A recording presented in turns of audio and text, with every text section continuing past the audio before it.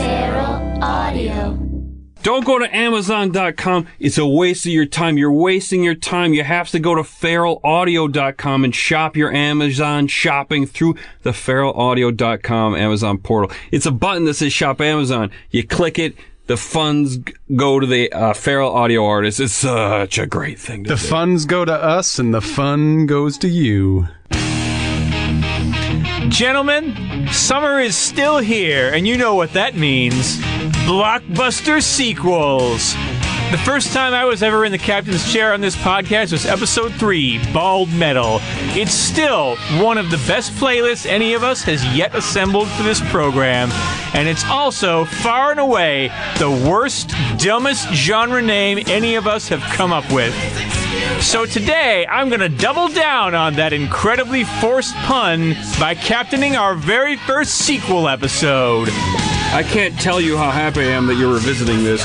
Your Bald Metal playlist is highly underappreciated. Thanks to the name. I mean, it's a clever name. Bald Metal is lost hair metal. Great lost hair metal. Lost hair, bald metal. That was very well explained by me. Yeah, the best part of the name is that you have to explain it every time so you know what the genre is. And like jokes, that makes a great genre name. That certainly explains why it shows up on Steve's episodes.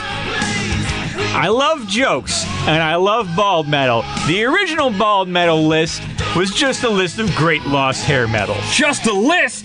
It's like the 10 Commandments of rediscovering and reappreciating hair metal. You're right, JD. I'm going to up my assessment of myself. And I'm also going to go back to that well of Aquanet hairspray once again. But this time out, I want to spotlight a slightly more specific subset of it. These are the rockers that were too raucous for Top 40 radio, but not ballsy enough for the quote-unquote real metal fans who watched Headbangers Ball. These are the in-betweeners whose audience found them in one main place. This is Bald Metal 2, Dial MTV Rock.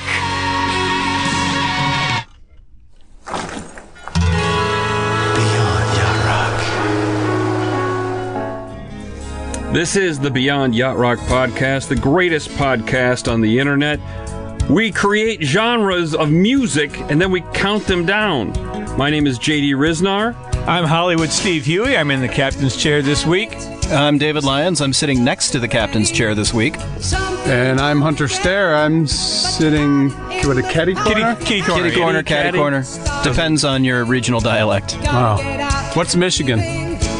It's a state in the United States of America. Kitty corner. Thank you, Steve. We created the genre of yacht rock, so every week we like to throw a bone to the yacht rock genre.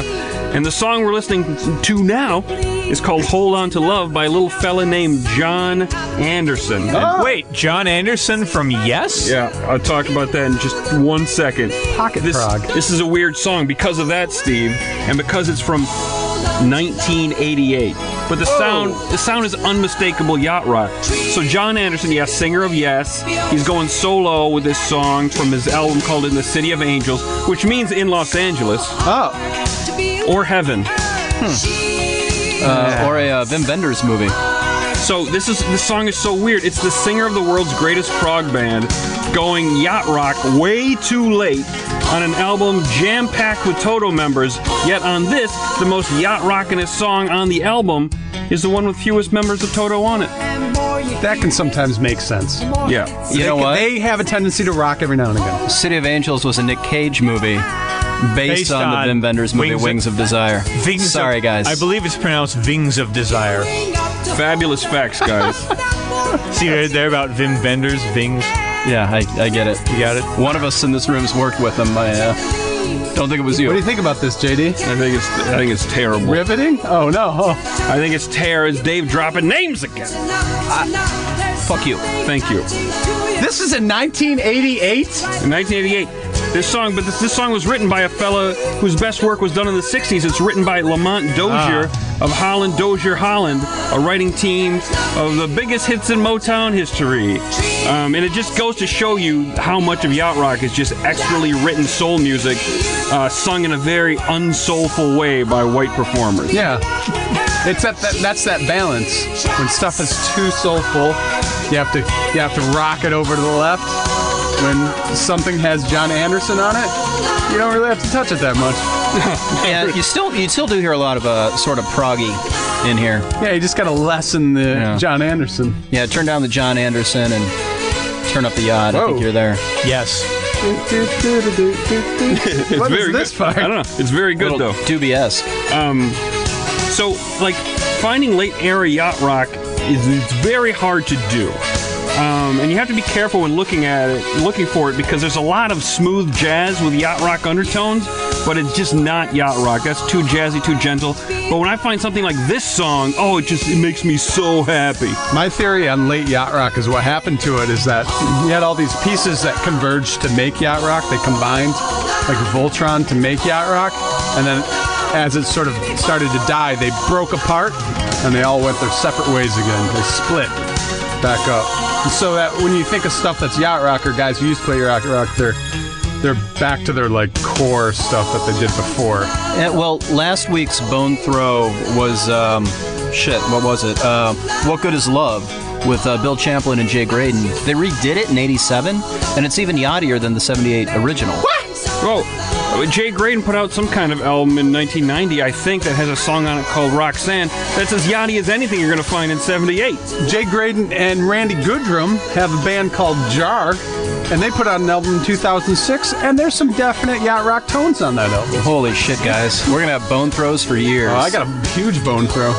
I bet you do. So finding great late era yacht rock like this is like finding like a pull tab beer can in your grandpa's basement. Yeah, some Billy beer. Yeah, a little 2-pack of Billy Bear, because the other 4 are gone. Hey guys, we have an outro to this segment now to get us to the next segment. Do you want to hear it? It's by Rob Crow. I do. Here it is.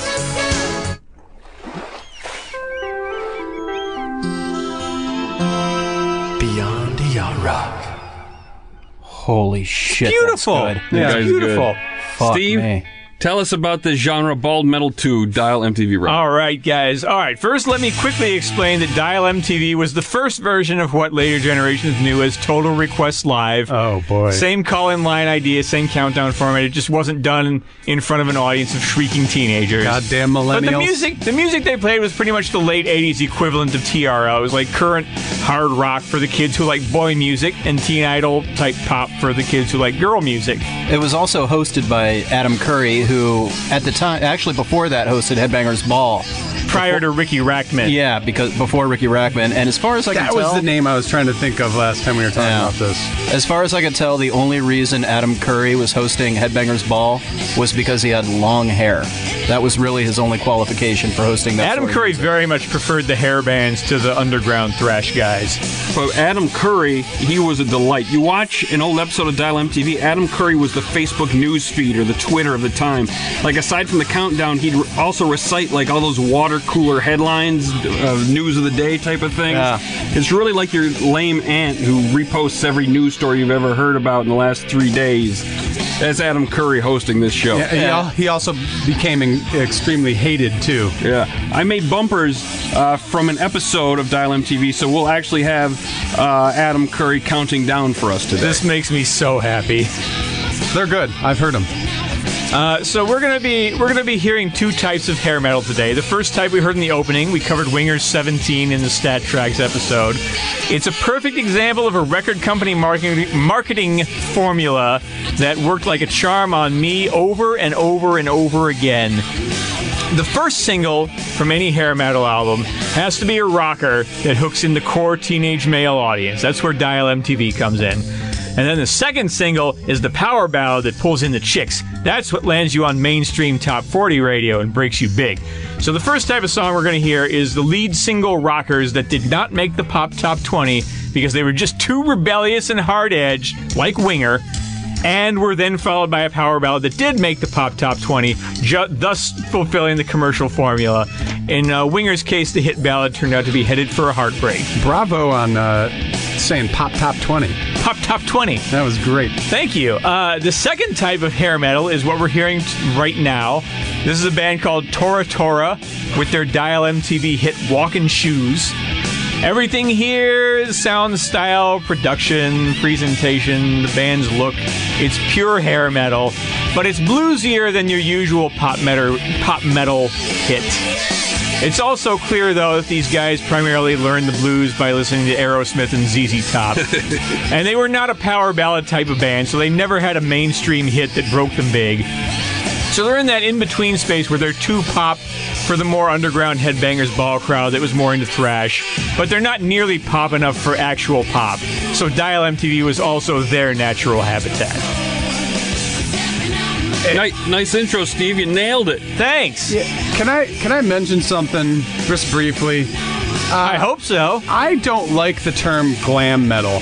I know. I don't either. Wait, nobody said glam I metal. know, but if you Just like, related to this genre. Okay. I prefer hair metal. Yeah, it should be, or cock rock. but it should be called hair metal. It should be, everybody should know it as hair metal, not glam metal. If it was known as glam metal, Glam is more appropriately referred. It's a more appropriate term for British music in the 70s that was not metal. yes. And if it was called glam metal, we wouldn't be able to call this bald metal. Are you guys ready to give in the Wayback Machine and take a travel through time to 1990? God damn, am I ready?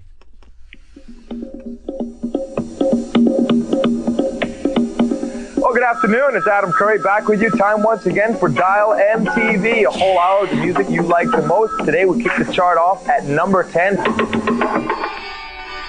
With Damn Yankees, this is Coming of Age.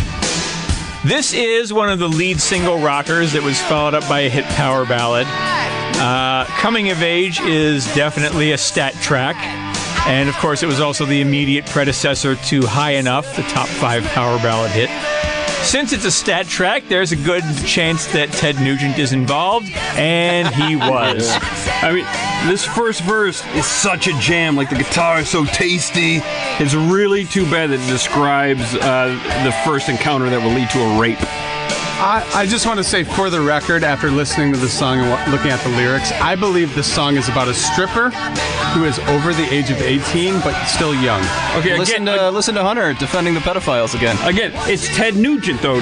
Ted Nugent, though. Ted Nugent. They say, well, why would she get on stage?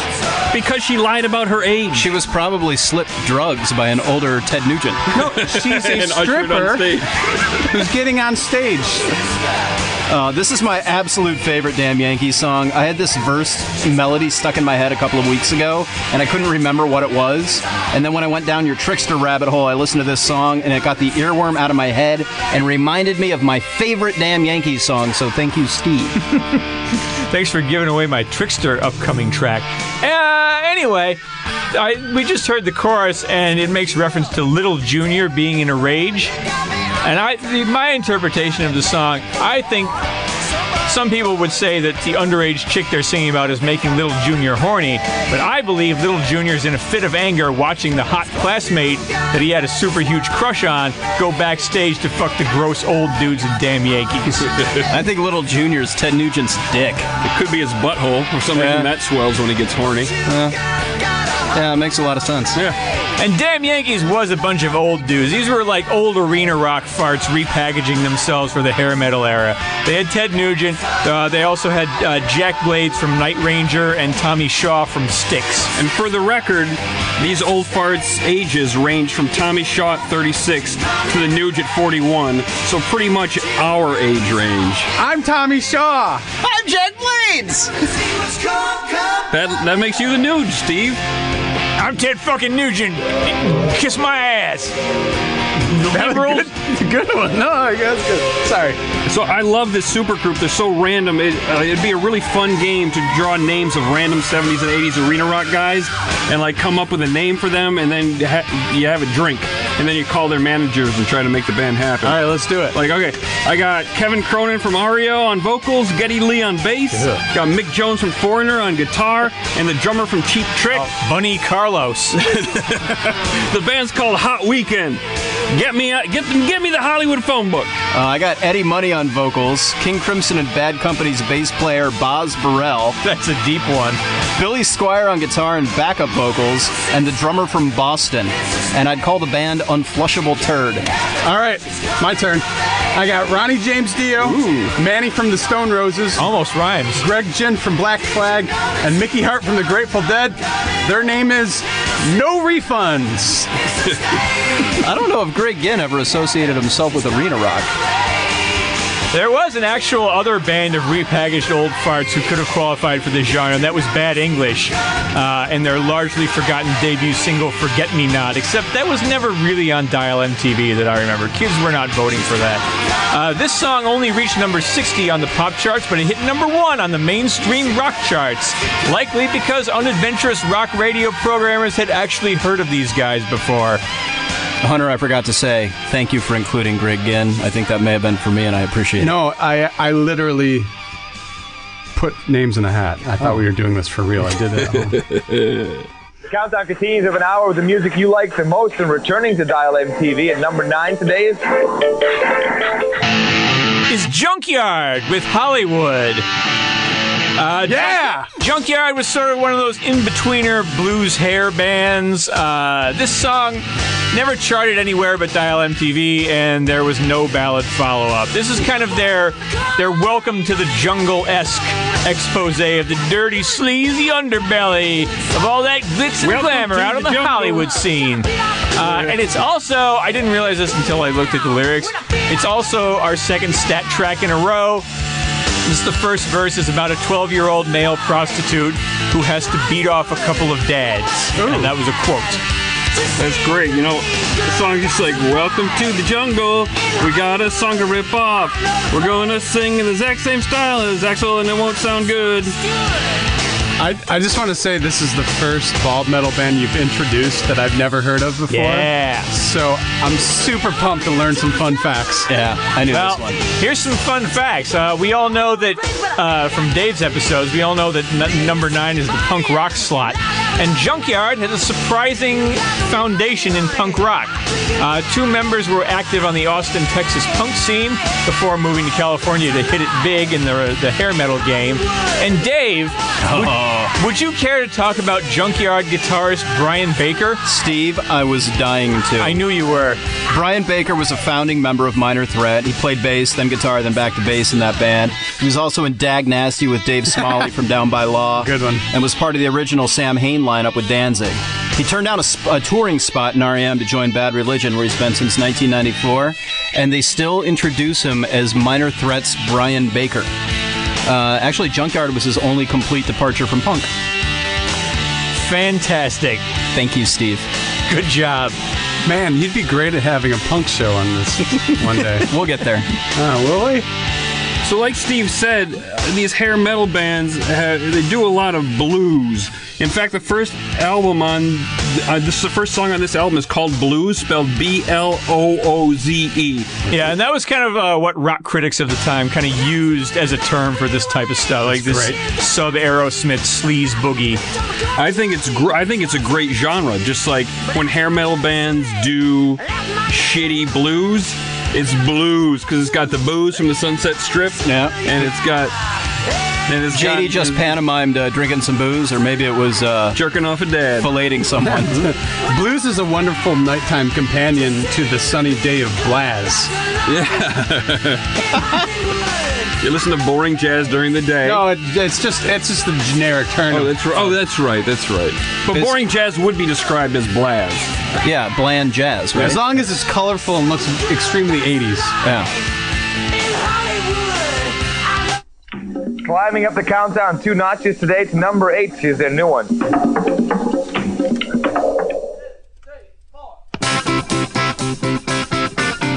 This is Jackal with their debut single, Down on Me. That's right, Dave. I've chosen a Jackal song that is not the Lumberjack.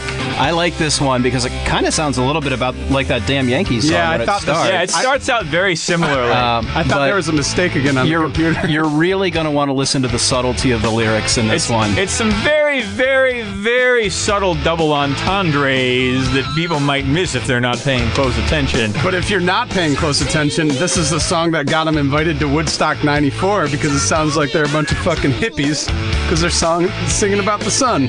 Wait, Jackal, more like AC Shitty. This guy. Jackal was the most overtly southern rock influenced band of the hair era. So this is kind of blues by Rednecks. But it also gave them a certain stylistic independence that helped keep them going after the heyday of hair metal had long since passed.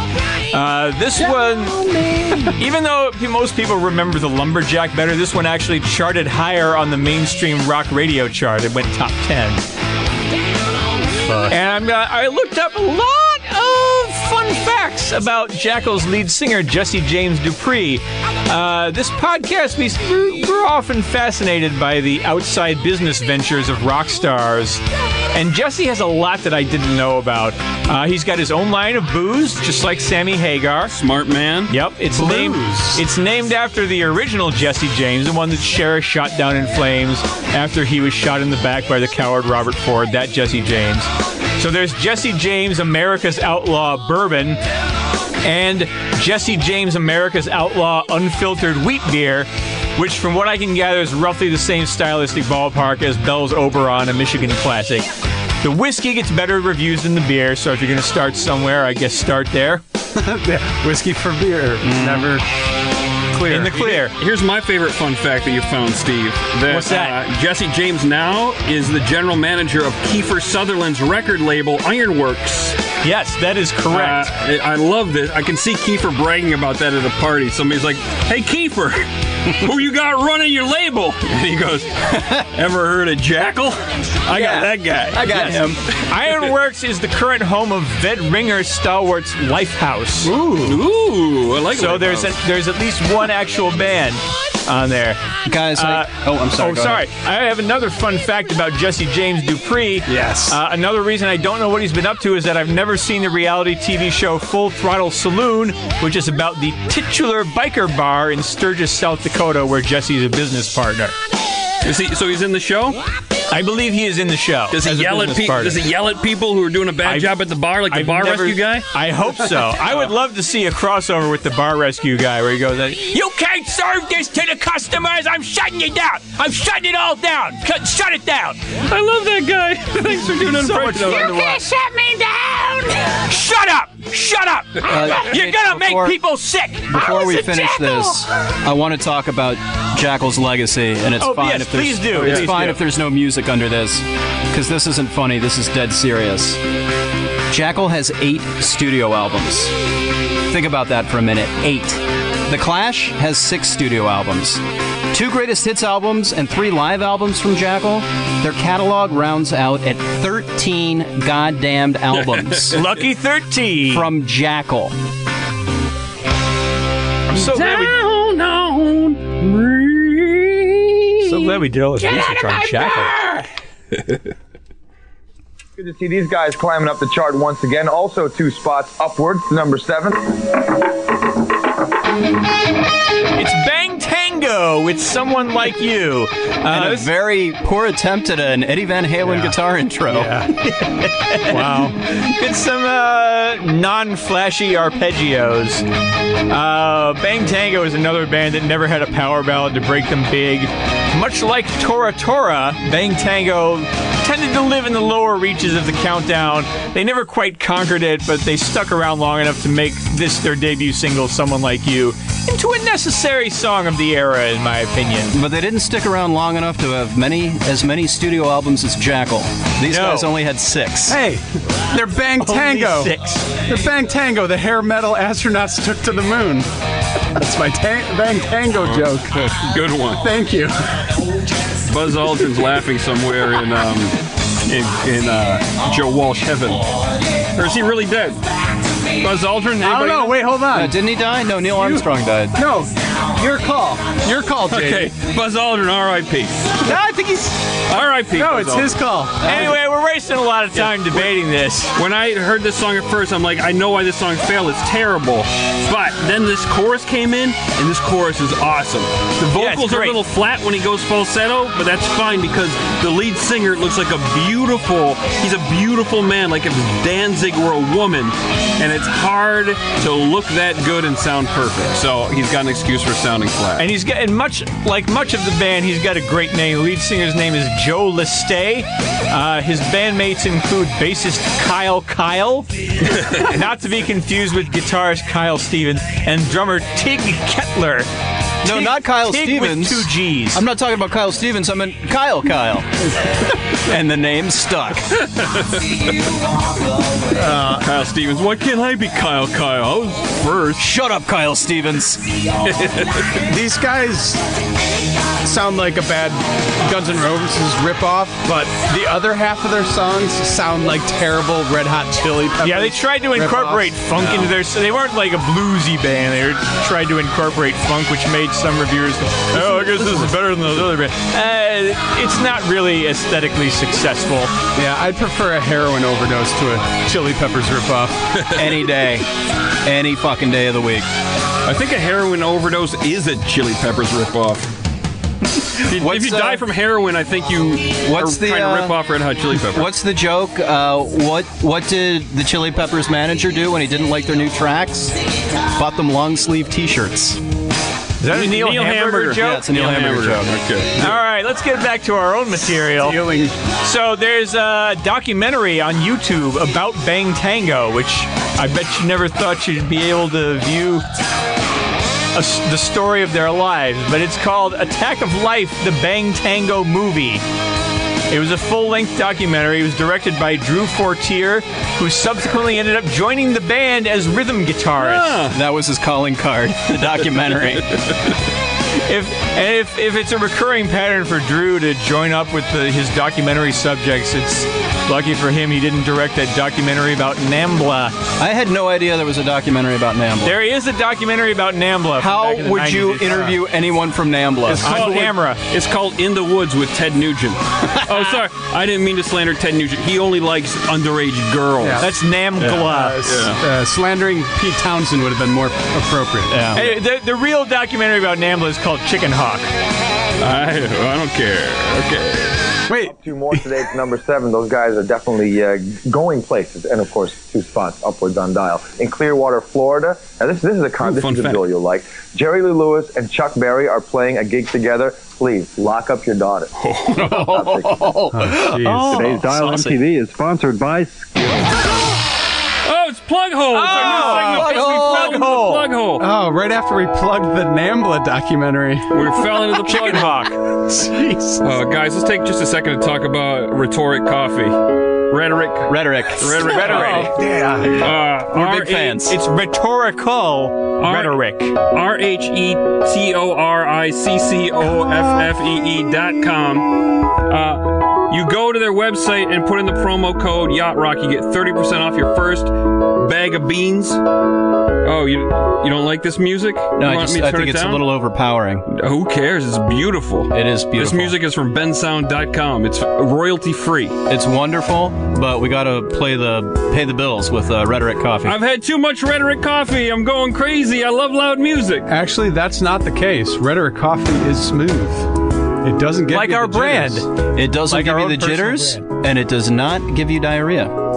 Again, go to rhetoriccoffee.com, put in Yacht Rock in the promo code, 30% off your first bag of beans, and you're going to be so happy you did. And make sure you spell yacht correctly, guys. It's YACHT. Speaking of YACHT, go to YACHT.com to get your Beyond Yacht Rock t-shirt.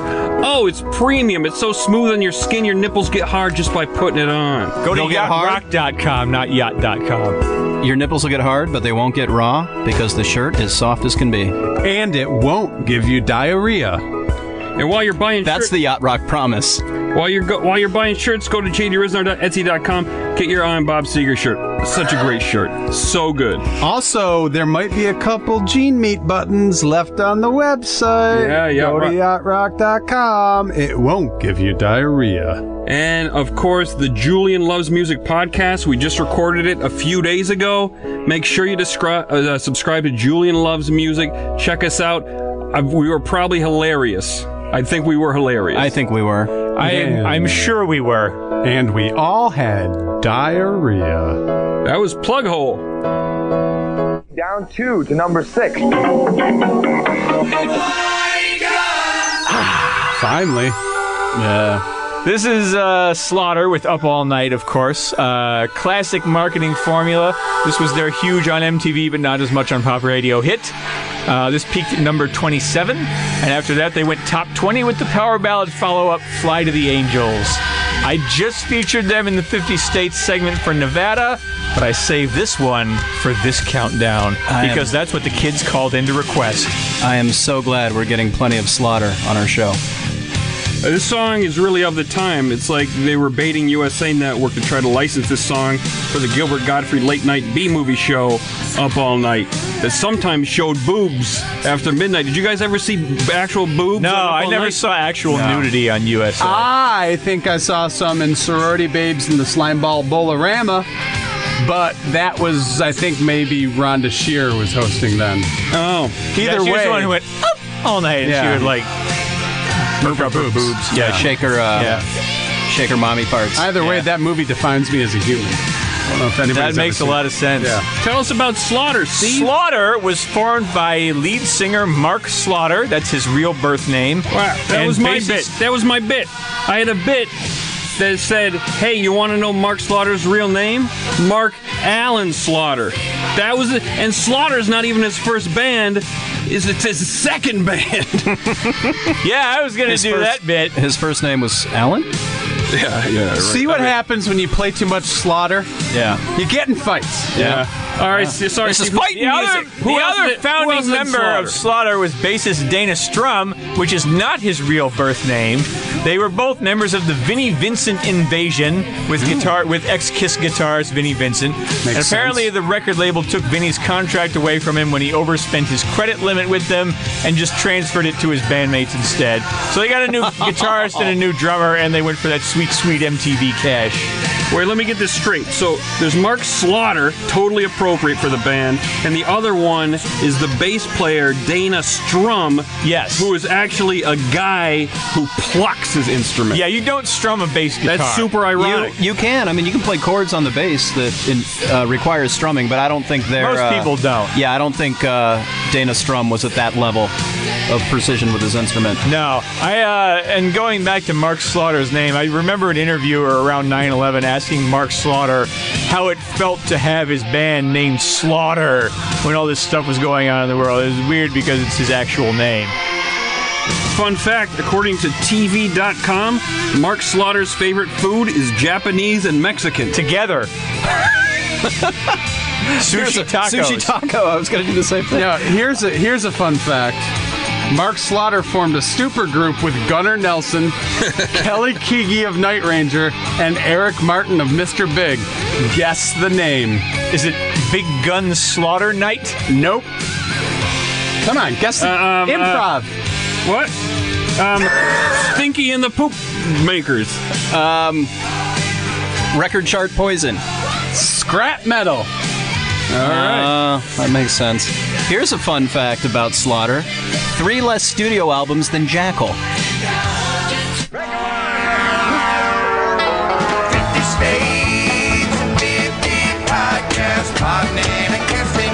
We have so many segments now. This podcast has gotten so exciting. Yeah. It's as segmented as a Laura Mulvey article. All right, everybody. Since we're doing some hair metal, I'd figured I'd take you to the birthplace of Axl Rose and David Lee Roth. We're in Indiana today. Oh, that explains the smell. But instead of playing their music, I'll try to jam as many Jacksons as possible. This is The Jacksons with 2300 Jackson Street, which features every goddamn Jackson except for the best one. Yes? Michael. No. Reuben. Yeah, Gary, Indiana's own Tonto. Joe. Rebby Jackson appears with 22 other Jacksons, including Janet, Jermaine, and Tito. And Not Michael. Michael, Oh! but no fucking LaToya. Everybody else, but no. She was the only LaToya. one to pose nude Yeah, and she's the only one not there. In front of cameras. with a snake.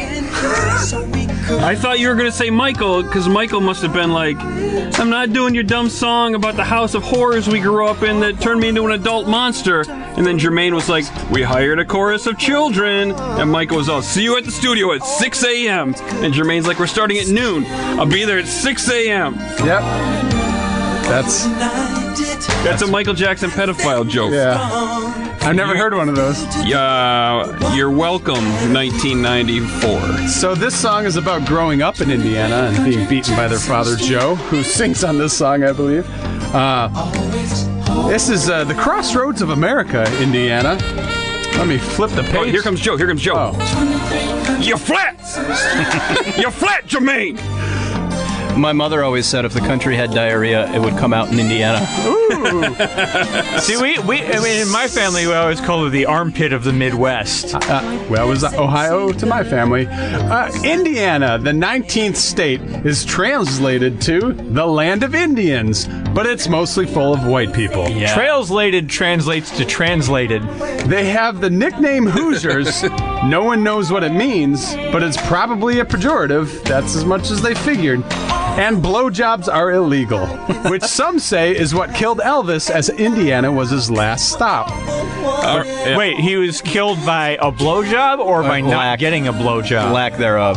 Okay. Do your research, Steve. So I don't mean to get political, but I just want Trump supporters to understand his running mate is Mike Pence, who reigns over the land of illegal blowjobs. Mm-hmm. Vote for whoever you want. Yeah.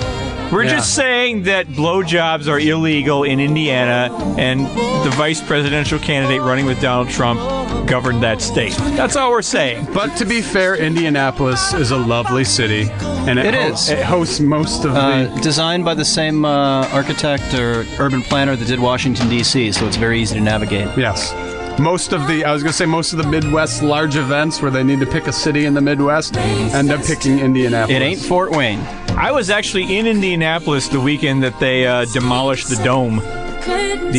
Was it the Hoosier Dome? Yeah, Hoosier Dome then became the RCA Dome. I saw my first concert at Market Square Arena. Did you touch a boob there? On accident. Famous musicians from Indiana besides David Lee Roth, Axl, and the Jacksons include Babyface, Cole Porter, Izzy Stradlin, Nick Mars, Shannon Hoon, and I feel like I'm forgetting someone, but it's probably not Hoagie Carmichael. Hoagie Carmichael? Okay. Yep. And Mellencamp. Are you sure? I've heard. I could be wrong. Let's get back on the bus. The GPS is set to 1990. To the halfway mark, moving up one since Friday. Yeah, right? Yeah. Welcome to Trickster. This is the song Give It To Me Good. This band is called Straightforwardster. Just kidding. What's it really called, Steve? Well, like I just said, when you didn't do your bit, it's called Trickster. This song is called Give It To Me Good. This is an example of a band that never broke big on pop radio at all, but actually did try to follow the marketing formula. This was a huge hit on Dial MTV. It was a number 65 hit on the pop charts, if you can call that a hit, and a kind of a middling success on mainstream rock radio where it hit number 26. Then there was a follow-up ballad called One in a Million that did not do as well.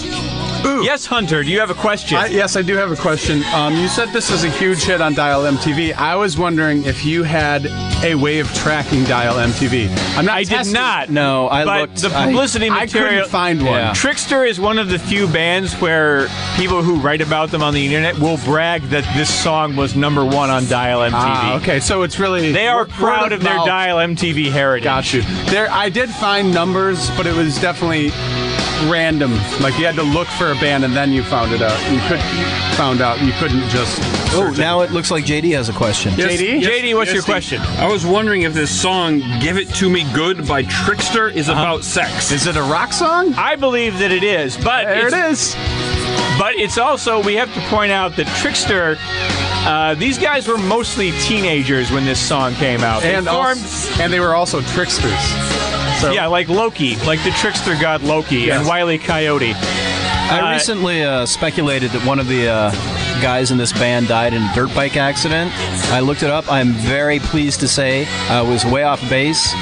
That unnamed musician is still alive. Wait, hold on. You know, Dave, save that for your special 2-hour corrections episode. I see how you thought that because I watched the video for this song, and most of it is a band singing in some barn type of room. They got flannels. They're showing off their awesome muscles. Yeah, because it was 1990. Not a woman in sight. Not a woman in sight. But then it cuts to the band having a nice time in the countryside. They look like they're having fun. There's pickup truck filled with a tarp, like a hillbilly swimming pool. They play football together. They tackle? They do somersaults with girls. And then, yes, of course, there's clips of dirt biking intercut with the guitar solo. And now get this. When the solo starts, the guitar player is playing 2 guitars at once.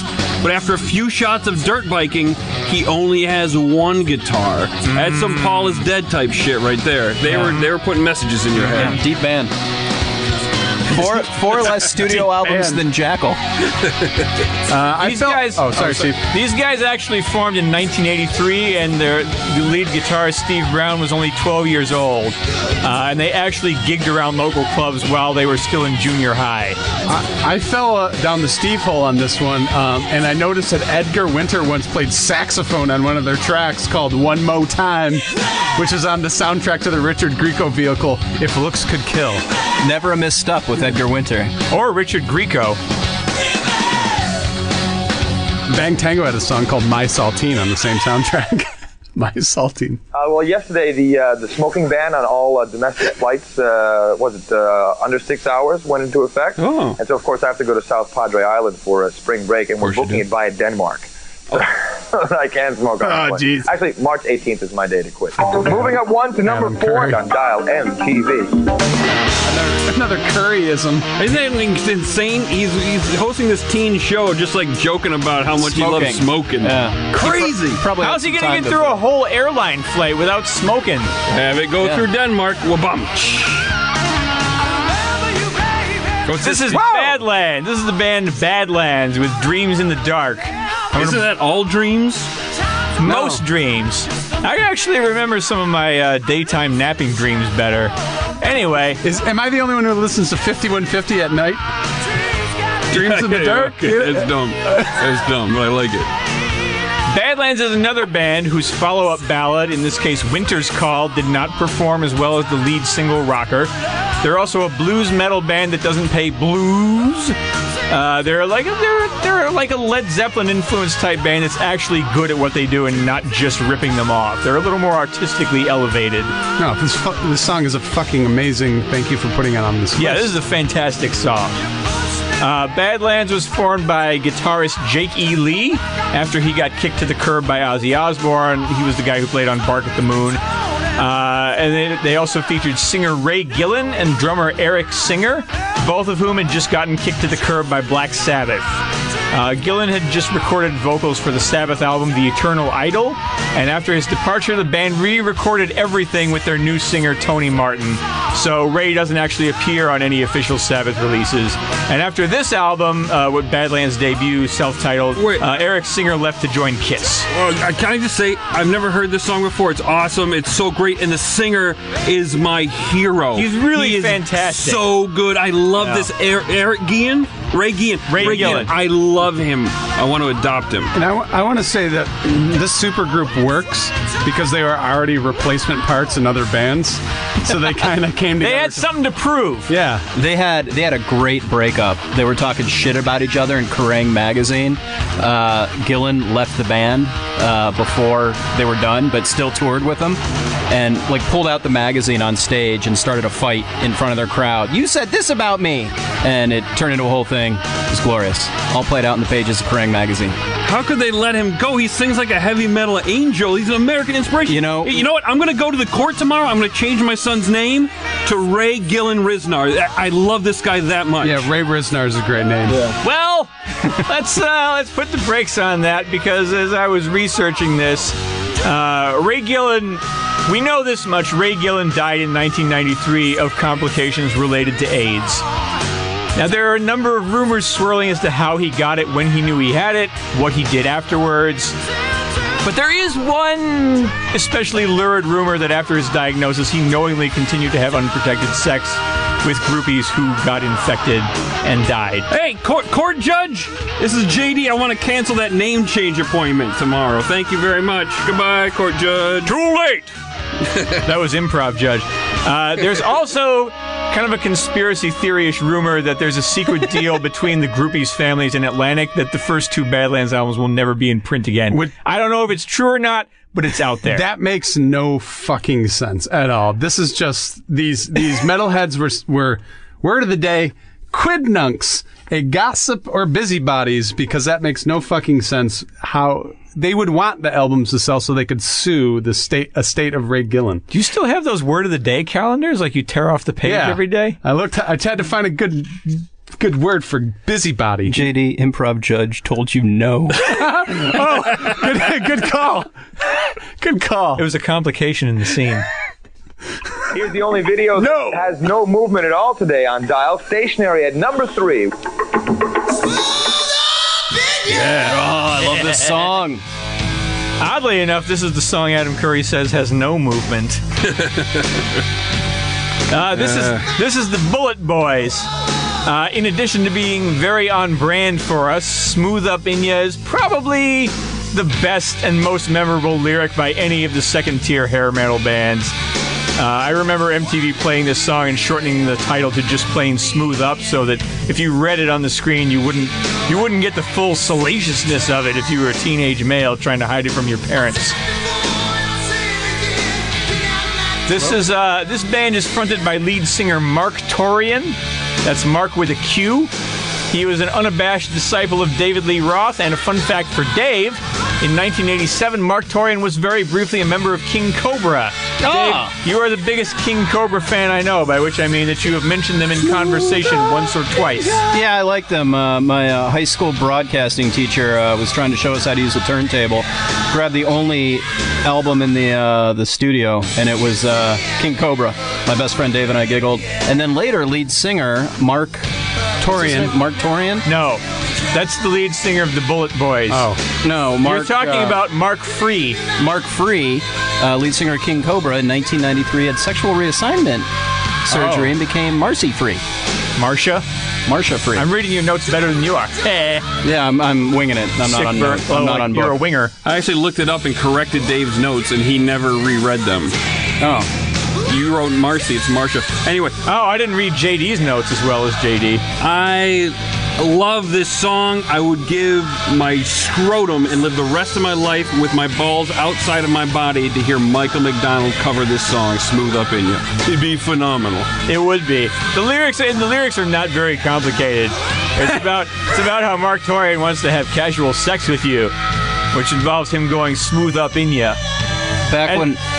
I love that term so much. It's like the hot dog of sex terms. I just love it. Yeah.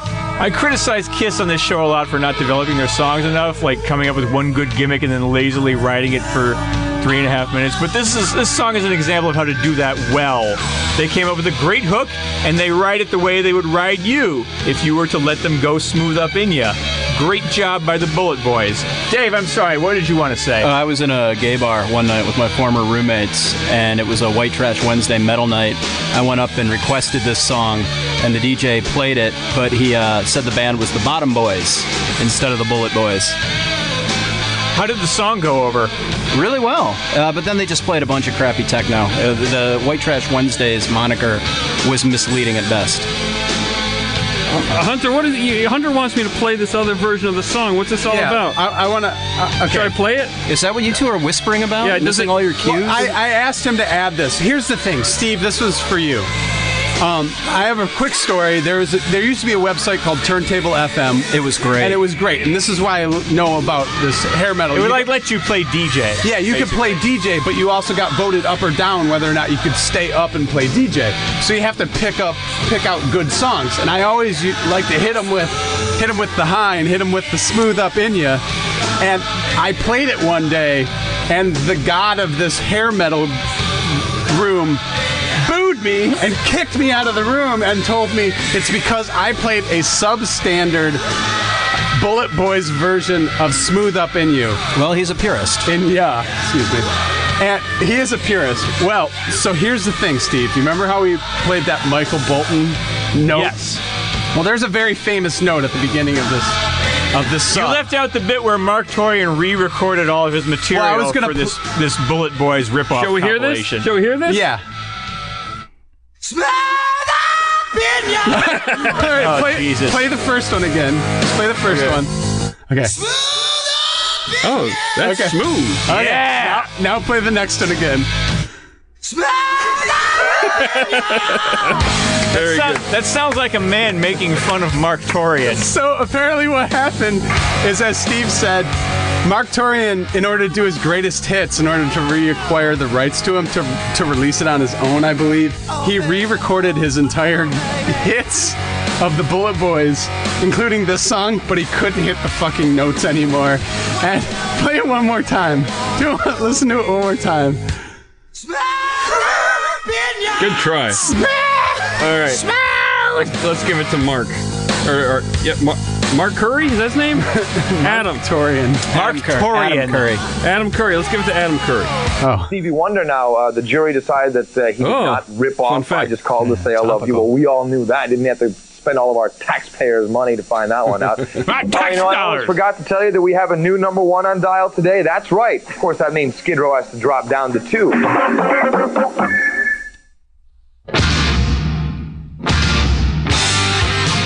What do you know? We did put Skid Row at number 2. I fucking love this song. It's really great. This is Youth Gone Wild. This was their debut single. It got a ton of airplay on MTV, but it only peaked at number 99 on the pop charts, which is almost impossible to accomplish.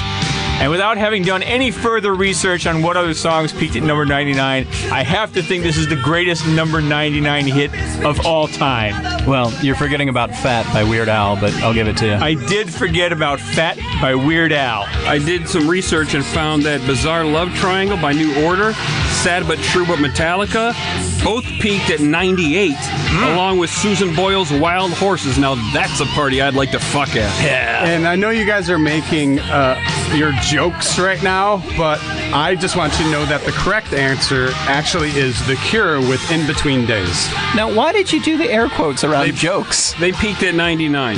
That's what These Hunter are all was actual facts. These aren't jokes. JD would like to fuck at that party. saying. I'd love to fuck it. Oh, there's New Order. There's Metallica. Hey, Susan Boyle, how's it going? Who wants to fuck? That would be me at that party. Then my wife would come out and go, I do. Let's go. You probably have a hard time getting it up from Coke Dick. Yeah. I mean, if that's everybody knows Susan Boyle's a party animal. Give me another bump, Susan Boyle. Skid Row. So Skid Row, they were so successful they were able to repeat the marketing formula twice. Youth Gone Wild was followed by 18 in Life, which went top 5. Then they released the rocker Piece of Me as the third single. It wasn't even really that big on MTV, completely missed the charts.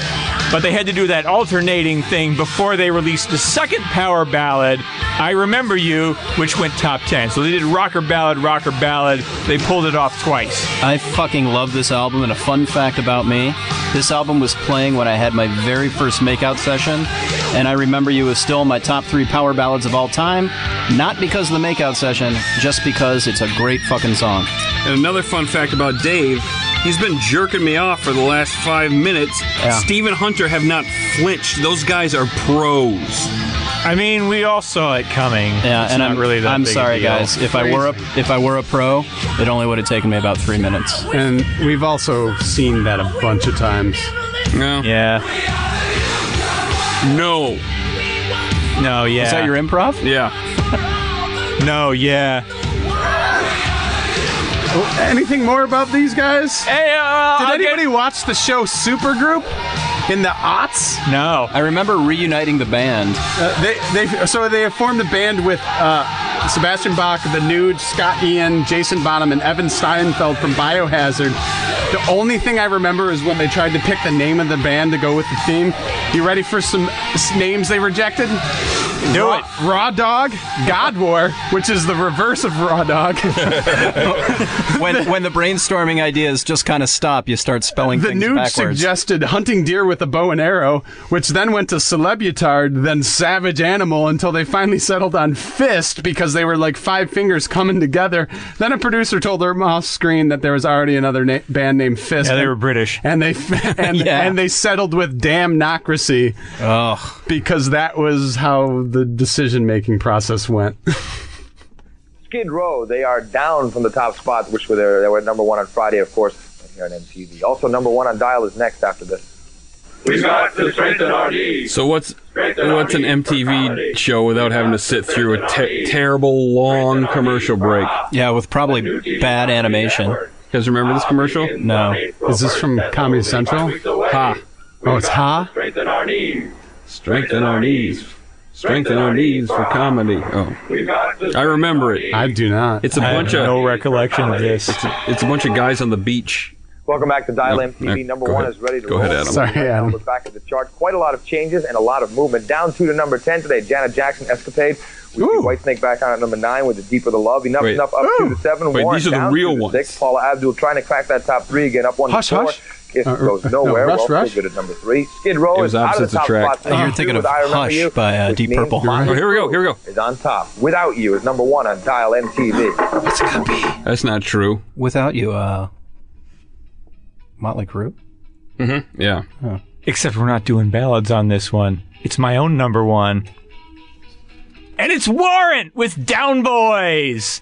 Nobody epitomized Dial MTV centric hair metal marketing better than Warrant. This is easily the most musically interesting thing Warrant ever recorded. Let me say that out loud again. This is the most musically interesting thing Warrant ever recorded. Okay, continue. He said easily also. Oh, okay. So it wasn't even a question. This song peaked at the exact same chart position as Up All Night by Slaughter, number 27, and both of those songs were beaten out by Winger's 17, which peaked at number 26. For some reason, there was a really oddly specific ceiling for these songs. Well, they don't go that high when you're singing about Down syndrome. That's what Down Boys means, right? Where Yeah. they go. It's so stupid. It'd be funny if the lead singer of this band picked the stage name Earl Warrant. That's a little 1960s Supreme Court humor for you. Justice Earl Warrant. Yeah, exactly. It's for you national security fans out there, like former national security correspondent Eli Lake follows us on Twitter. Oh, like Eli Lake and Palmer. Of course, I'm referring to John Palmer, the 15th governor of Illinois. Yeah, they had a guitar and drums duo, those two guys. Like Skid Row, Warrant also pulled off the alternating double ballad trick. Down Boys was followed by Heaven, which almost hit number 1. Did it hit number 1.5? No, it just hit number 2. And that was followed by a flop rocker called Big Talk, which flop peaked rock. at number 93. Flop rock. You love flop rock. It's like cop rock, but floppier. With huge wangs. Big Talk peaked at number 93 on the Hot 100. I saw it on MTV maybe once. Did you invent the term flop rock? Apparently. Yay! Flop rock. Figure out a genre for it. I saw these guys on the Rock Never Stops Wait, I tour, wasn't and done yet. I got to explain the second power ballad. They went Wait, hold on, Dave. He's not done yet. They went Sorry. top 20 again with their second power ballad, Sometimes She Cries, because they were very sensitive voice. Okay, Dave, go ahead. Glad you got that in. I had to finish explaining the double ballad trick. Right. Here's a sweet solo. I'll get to that in a second, too. I saw these guys in '98 on the Rock Never Stops tour. Did you touch a boob? I did. All right.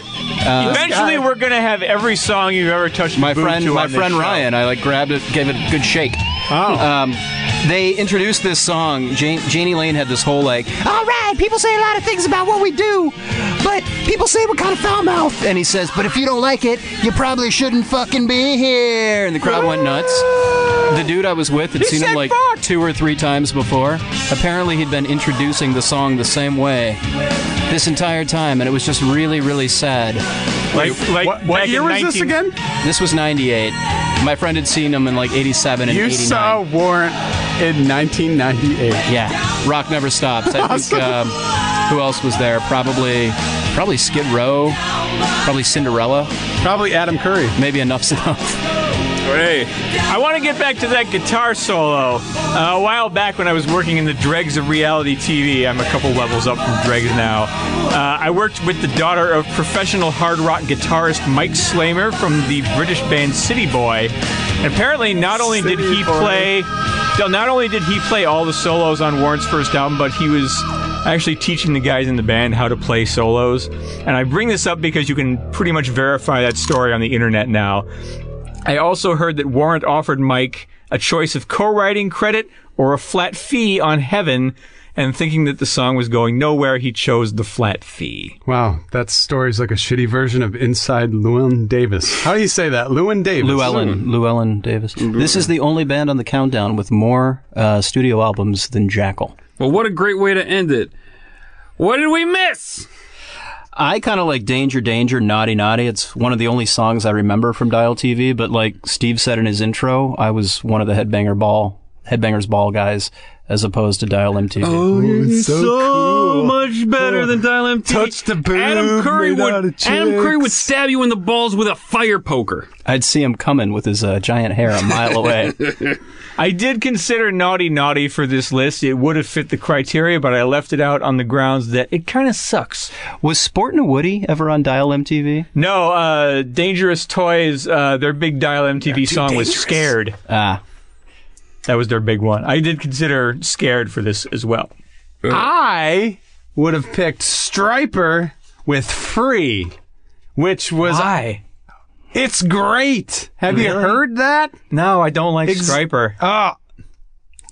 This guy. Yeah. I mean, talk about an in-betweener. The only reason why it got played on MTV is because the religious called in to Dial MTV and got it all the way to number one. Makes sense. This was like I know for sure this was at least the second number one Stryper song from To Hell with the Devil. But it possibly could have been the third. But Free is definitely the deep cut off of it, and it's incredible, and it should have made the list. I think that was slightly before I started watching Dial MTV, so I don't remember it that well. So you had a song on your rough list called "Sleeping the Day Away" by a band called DAD, and I would have liked to have included that so I could share, as the only dad on the podcast, that I never get to sleep the day away. That's all. DAD actually stands for Disneyland After Dark, but they couldn't call themselves. I think they were Danish, but they couldn't call themselves that in America because Disneyland was trademarked. Well, all I care is I'm a dad and I can't sleep too long. That's all. Well, that's a weird name, Disneyland After Dark. All right, so next episode, Dave, it's song sequels. Yeah, we're talking about It's Still Summer and blockbuster sequels, but fuck that. My friend Casey and I were talking about genres, and he said song sequels. I thought it was a good one. I'm going to do it. We're going to play a little bit of the original song, a little bit of the sequel. It's going to be a lot of fun. I think it will be. Different kind of show. It's great, weird sequels you've never heard of. Yeah. Some will blow your mind. It's going to be great. Find this week's Bald Metal 2 Dial MTV Rock playlist by following JD Risner on Spotify. Go to Feral Audio for show notes by Tim Malcolm. Follow him on Twitter at Timothy Malcolm for fun facts. Send questions via Twitter at Yacht Rock. Follow JD at JD Risner. Follow Hollywood Steve at Hollywood Steve H. Follow Dave at David_B_Lions. Follow Hunter at Hunter Stare. Like Yacht Rock on Facebook. Rate and review us on iTunes. Go to yachtrock.com for a useful experience. Yay. Watch our web show, buy T-shirts. We'll read more about the podcast. We got T-shirts. We got T-shirts for sale. Check out the blog. And thanks to Adam Curry for coming in, doing the bumpers for us. Great guy. Thank you, Adam. Remembering everything you said in 1990 on that random day. Word for word. He's out having a cigarette. Little less hairspray next time. Additional bumpers by Rob Crow and Mark Rivers. Thanks to producer Dustin Marshall. I didn't come up with anything this time. Well, we should come up with it on the fly. Thanks to producer Dustin Marshall for dialing MTV. All right. He has a full head of hair, that Dustin. Yeah. Check out other Feral Audio podcasts at feralaudio.com, and let's let Adam Curry take us out of this. Tomorrow during Full Tilt, we'll open up those phone lines once again so you can call in and vote for your favorite video of the day. Here's what's coming up this evening at 7 o'clock. Colin Quinn's Manly World. He'll do the entire Jamaican bobsled team tonight on the show. We just can't wait to see that. Great. At 7:30, Remote Control. Another fine episode with Gunther, the wild animal tamer. He'll pull out his mallet of mayhem. What's happening to this channel? At 8 o'clock, Mario Joyner will be in your special guest DJ for the primetime hours. Right now, Martha Quinn is standing by. She promised me she'll roll out Hotel California by the Eagles. Ooh. So I'll be waiting for that, and I'll see you tomorrow. Yeah. The show is like Martha Quinn's classic MTV. The channel is Today's 9 Dial years old. MTV is sponsored by Skittles. Skittles. I was in a Skittles commercial. And this is the theme song for Martha Quinn's classic MTV. It's the 50s themes. Oh, the name of the show is Classic MTV. So Martha Quinn was doing a theme show, Classic MTV, when MTV was 9 years old, playing Hotel California, which came out before MTV existed, with a theme song from the 50s. Mind-blowing. Thanks for listening, everyone. Good night.